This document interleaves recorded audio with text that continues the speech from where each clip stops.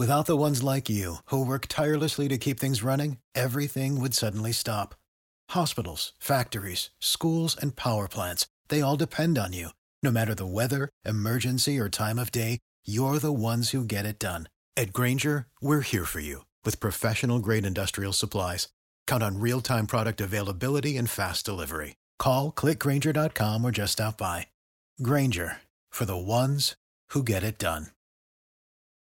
America's weekly motorcycle talk show. I got me a date with some of the motocrossers up around the way. Your source for weekly updates on what's happening in the world of motorcycle racing. You know how fast you're going? Industry news, trends, the people involved. I'm Ricky Carmichael. This is Kevin Schwantz. This is Josh Teemuth. This is Kelly Smith. This is Travis Latron. This is Jeremy McGrath. And now, Pit Pass Radio.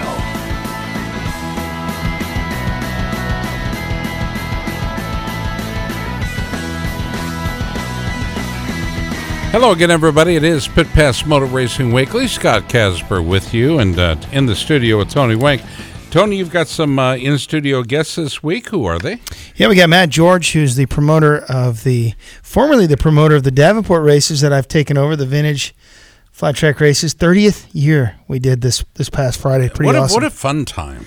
Yeah, it was. This year, unlike last year, I really had a good time. First of all, the sound system was dialed in. Well, when you're the announcer, that pretty much is all you care about, is that people can hear you. No, I also care about the safety of the racers. We had I get that, but we had one bad on turn 3, okay, and you went over there in your golf cart and acted like you were concerned, and which was neat because I've never seen you act like you were concerned. But it wasn't that big of a crash. No, it was a crash, and a crash is never good, especially on a half mile. Guy laid around for a while. Well, he did contemplate getting back on the motorcycle, so he wasn't. Yeah, bad choice by him. Anyway, we had a great time. Who were my co-announcers? You had Kevin Waters, who was DJ for a local radio station in Stewart, Iowa. Yep, and then you had Dave Derringer, who's a Yamaha rep now, been around the industry for 100 years. He did a great job. Both of them did a great job. We had a wonderful time. I thought it was a good balance between three different styles. I did too. Mine was like no style, and they had style. Yeah, they complement each other. Really. Obviously, it was a great night. So I just want to thank you for stepping up on behalf of the racers, because they had a great night too. Thank you. It was good. If you ever listen to NASCAR announcing, or better yet, the radio production of NASCAR, how the announcers complement each other, and they bring you, you're listening to them as they're coming around, and then they change the pitch and the tone of their voice and everything, and then you guys were nothing like that at all, actually. Not at all. But no. It was it's completely different. No, it was. Thank you so much. It was good. Actually, I was wondering where you're going with that. I got a lot of compliments on you three, actually, wow. which I took full credit for. Sure. Yeah. Also, we have Jason Heitritter, who's from Western Power Sports Fly Racing. Now, you're saying Heitritter. Mm-hmm. Is it like Critter? Actually, it's much similar to Heitritter, who Jason. I've actually heard of Jason because he's with Western Power Sports. Sure. He's a distributor for one of our big sponsors, and that, of course, is Fly Racing. Yep. Jason is the rep here in Iowa and Nebraska. Is that right, Jason? You can actually speak. You don't have to nod. It's radio. I'm enjoying the show. It's not TV. You're enjoying the show, which is, unlike most of the people actually listening, they're not enjoying the show. No, I wouldn't blame them. No. But Jason and I have been in a lot of. We always seem to run into each other at dealerships and stuff. And Jason's an enthusiast, and he texted me the other day about what do you think of this 125, and so he's into it. He's definitely invested in the sport, and obviously he makes his living off of it, calling on dealers and that kind of thing. Yeah, but I mean, to ask you what your opinion is on a 125. Seriously, have you seen how much this guy weighs? I've seen him ride a 125. I know, it's not pretty. It's like me riding a 50. Actually, I can run a 125 still. It sounds like I'm skinning a cat alive, and I have to put a top end in it every single ride. Every time, yeah. I thought you put a 250 motor in that. I'll shred that thing, won't I? It was 125. Right? I shred them. I can do her. This is momentum. Pit Pass Motor Racing Weekly, brought to you in part by our friends at Hicklin Power Sports. Of course, you can find all the great brands you know you love at Hicklin Power Sports, onboard financing, and just really, really good people at Hicklin Power Sports. Look for them online at hicklinpowersports.com online. There you go, Tony. Yeah, good plug. So a little backstory here between Matt and me. I bought the racetrack in Winterset, Riverside Raceway, in the spring of 15. You know, I originally started that racetrack. Right. And so I bought it back in the spring of 15. Joe Chrismore, good friend of mine, was tired, didn't want to run it anymore. It happens. Didn't make the money it used to make back in the heyday. So I sold it before it got really good, and then I bought it back after it wasn't very good. So I'm a real genius, right? Well, you sell low and buy high. Well, I did the opposite. But, I did that, yeah. But anyway, we... the neighbor, we have the racetrack the entire time it's been in existence has leased the field to the north basically for parking, and sometimes you need it, sometimes you don't. But it was only half the field that we would lease, and the rest would be in farm ground. Right. And so for like Loretta's qualifiers and good turnouts, you got to have that parking, and that was kind of the place where everybody kind of wanted to park because it was usually the driest. So the guy that owned it had changed hands a couple times too, like my racetrack had. And the guy approached me and said, "Are you the new owner?" And I said, "Yeah." And he said, "Well, I need to sell this property to you because I'm going to do something different." I said, "Bad timing, but I just spent all my money on this racetrack, and it's going to take me a while to heal and get my checkbook built back up or whatever." And he said, "Sorry, I'll give you like till winter, and then you're going to have to commit, or I'm going to sell it to somebody else, and tell them they're going to lease it to you." And so at the time it was $6,000 an acre, and I thought that was absurd. No, I actually, Winterset Farm Ground, I think that's probably a pretty good deal. That's about what it's going for now. Okay. But this is a couple of years ago, and prices did spike, and they're starting to decline again. But at the time, I was really put off by it. I didn't want to spend that kind of money. I talked to my dad, who's still alive at the time, and he said, "You need to buy it. The prices are going to be there before you know it. Just bite the bullet and buy the thing. Go borrow the money, whatever you have to do." So I did. I asked Matt George here, knowing that he was, even though they have they have this racetrack on the south side of town that's private, and I've been invited to every single racetrack and facility, and I'm like everybody knows Tony and everybody likes Tony except for the Georges apparently, because they had never invited me. They don't like that. Ever invited me to anything, which I had begged for an invitation at one point and didn't get one. That's because we don't want a motocrosser beating us. Oh. Right. Okay. Yeah, of course, sure. You flat tracker. So, but anyway, no, I got a hold of Matt and didn't really know him that well, or at all really, but at that time. But he came down very gracefully, gave his time several days, laid out a short track, and because I thought we'll just run a short track, try to make some money, something different, vertical promotion for me. Let's run it at the same time as the motocross. I've already got the lady at the front gate taking the money. The concession stand's open, the sign-up shed's open. We're there. We've got the porta potties. Everything. It just seemed like a no-brainer. First year it was decent. Second year not as good. It didn't look very good. I didn't get the support that I thought that I had hoped to get. Right. And so, well, you're not. It was a lot of mile. It was a lot of ATVs.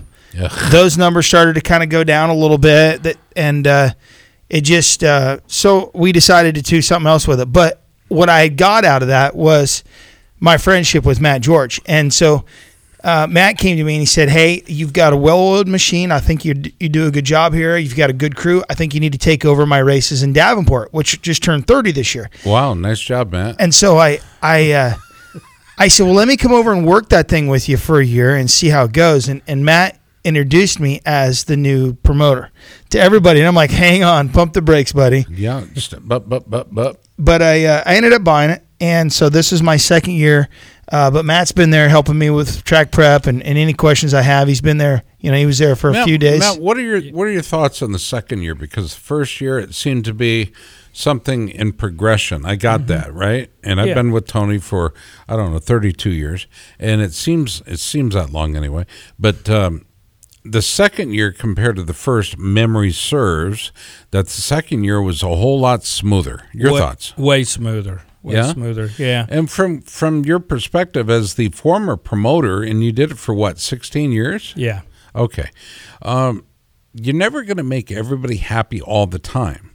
But this year, I didn't hear one complaint. Not one complaint. And from the people in the stands to the people that were in the pits, not one complaint. It was a very unique experience for me because usually I'm the guy with the loudest voice and they're going to come complain to me first. Yeah. Right? Well, I think a lot of it was the announcing job that you guys did. There Really? you go. Yeah. No, So what you're saying is that smoothed everything over? Well, it did to the fans. Okay. I mean, it was entertaining. It was. We were very funny. That's me patting myself on the back. Imagine. You know, I had to sleep in Moline.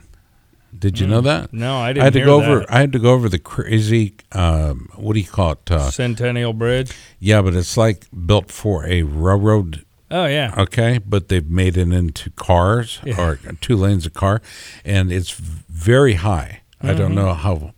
If you think it's very high, but the Marriott Residence Inn is like sleeping in a castle. Yeah. So it was just once you get there, you go, I never want to leave here again. Well, we had reservations at the Residence Inn in Davenport, but they the day before the race, I got a bunch of emails saying, "How was your stay at the Residence Inn? And here's your receipt." And I'm like, "Wait a minute." So they had screwed up the reservation, whatever. Again, second year.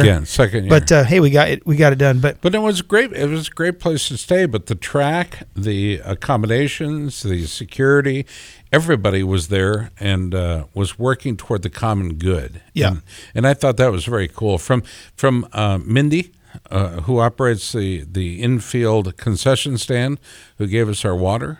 I thought she was just a prime example of the people you'd want around you. I didn't have a whole lot of experience with Mindy. Well, but she's kind of hot after you, so just want to let you know that. No, I think you're right though. I think it was definitely a better show. I had Ron Whipple there to help, who WFO Promotions ran Arena Cross for years. I had some of the scores. Sure. My score station, Brett, they're very good. They were on track, on target. And then we had some of the scores from Arena Cross. Which is obviously not busy right now, and they're not even in business anymore. But we had, with the announcers and Dale Jones, who runs the staging, along with Jeff Manley, who's my regular guy. Those guys work together great. Yeah. And we had Zach and Tom running the gates and stuff. It was good. I mean, what the hell were you doing, Matt, during the time while we were racing and announcing racing? What were you doing? I was just sitting in a chair. Okay. No, I wasn't. I was keeping an eye on the track, and that was another thing that we were real fortunate to keep the race running. Right. We didn't do a bunch of track prep like, normal. Of course, exactly. We had 17 inches of rain over there in about 3 days. The point is the temperature was right, so it didn't evaporate off a lot of moisture. Right. And the track prep seemed to be dialed in. Yeah, Tony had the track perfect. Yeah. Well, if you recall, Friday morning you called me and said, "Hey, did you guys go to breakfast or where are you?" I said, "I'm on the track working, man. I've been out here for 2 hours." That was Thursday. Okay, Thursday. Yeah, I'm sorry. Yeah. Well, I keep thinking the race. So Thursday, and so I had been working tirelessly for hours by the Jack, time he got out of. Are you listening to the show at all? This is the truth, and he's the track prep guy, and here I had to do all this work. I feel so bad for myself, and I just hope I can repay the favor and. Oh, yeah, I can't wait. On Knoxville this weekend when I show up on Sunday and ready to go to work. Is that what you're going to do? You're going to go down to Knoxville, by the way, this weekend. Yep, Saturday night. And will our guest, Shana Texter be there? No, actually, she's going to be in Williams Grove, Pennsylvania. Why? Well, they have a national there that night. Who cares? Well, I don't care either, but national. It's Knoxville, for God's sake. Yeah. Tell us about your event, Matt. You're going to have race Saturday night. Starts at 7:00, just like ours. 7:00 on Saturday at Sprint Car Capital of the World. Hang on. Are we getting paid for this? I did already. Knoxville paid you money to promote this race. It's Matt's race. But why are we not getting any money for this promotion? I don't. If it's a race, a 2-wheeled race, we should be getting money for it. He did pay me. That's what I'm telling you. He paid me outside on the parking lot. You're good. Yeah. Okay. So, please continue. Well, you guys lost me. That's but okay. Races are this Saturday night. 7:00. Knoxville. What kind of classes? What kind of what can we expect? It's a half mile. It's a very fast half mile. Fast half mile. Big corners, short straightaways. It's a momentum track. It's a half mile though. Yep, it's a half mile on the inside. On the inside, and then what do we race in Davenport? What is the length of that track? It's a half mile, but it has longer straightaways and tighter corners. Mm-hmm. So it's kind of a drag race type track where a lot of your horsepower at Davenport really comes in handy. Okay, but Knoxville, you're in the corners, so you better be good with your corner speed. Got to be a lot of sliding. So you got to be a better racer, maybe a little bit. Yeah, because you're going to be in the corners longer. Who are some of the stars we're going to see in Knoxville? Oh, we got Tony. Yeah, Tony will be there, and he's actually the wheelie king too. He is the wheelie queen, actually. Yeah. I tell you what, my Honda CRF 230 is it's tough to beat. Yeah. You know what it does? It does a little bit of like the float level might need to adjust because when I get the thing completely vertical, it starts to sputter. I'm gonna. Yeah, but it does that when you're chatter. It's chatter. It does that with both tires on the ground. I've heard it. So the race is what kind of classes is it? Vintage? Is it? Yeah, it's what both. Do you have? It's both. We've got a modern, open, amateur. It's just an open, and a modern open pro. Mm-hmm. So there could be TL 1000 Suzuki's running against 450s, which may not necessarily be faster than a 450. I would rather be on a 450 at Knoxville, right? That's what you're used to, though. True. You get a guy that's. But I saw it at Davenport, and those 450s ran away from those twins. Yeah, ran away from them in that dash for cash. But you got to understand, those kids were all probably 20 years old and younger, so they don't know yet that they can get hurt. So you think they just got out revved? Makes a big difference. Yeah, you get scared out of your class. Yeah, the guys on the twins, they're older, a little more seasoned. They're smarter. I'd rather ride with those guys. I know that, but. Yeah, you're not riding Pikes Peak to win it. You're riding Pikes Peak because it's Pike Peak. Right. But Knoxville, down there's going to be some money on the line, right? Yeah. It'll pay a little bit to win. So that there's going to be some pretty good racing. Now, do you work with the Knoxville Nationals cast and crew? Some of them will be at work my race. So who's announcing for you?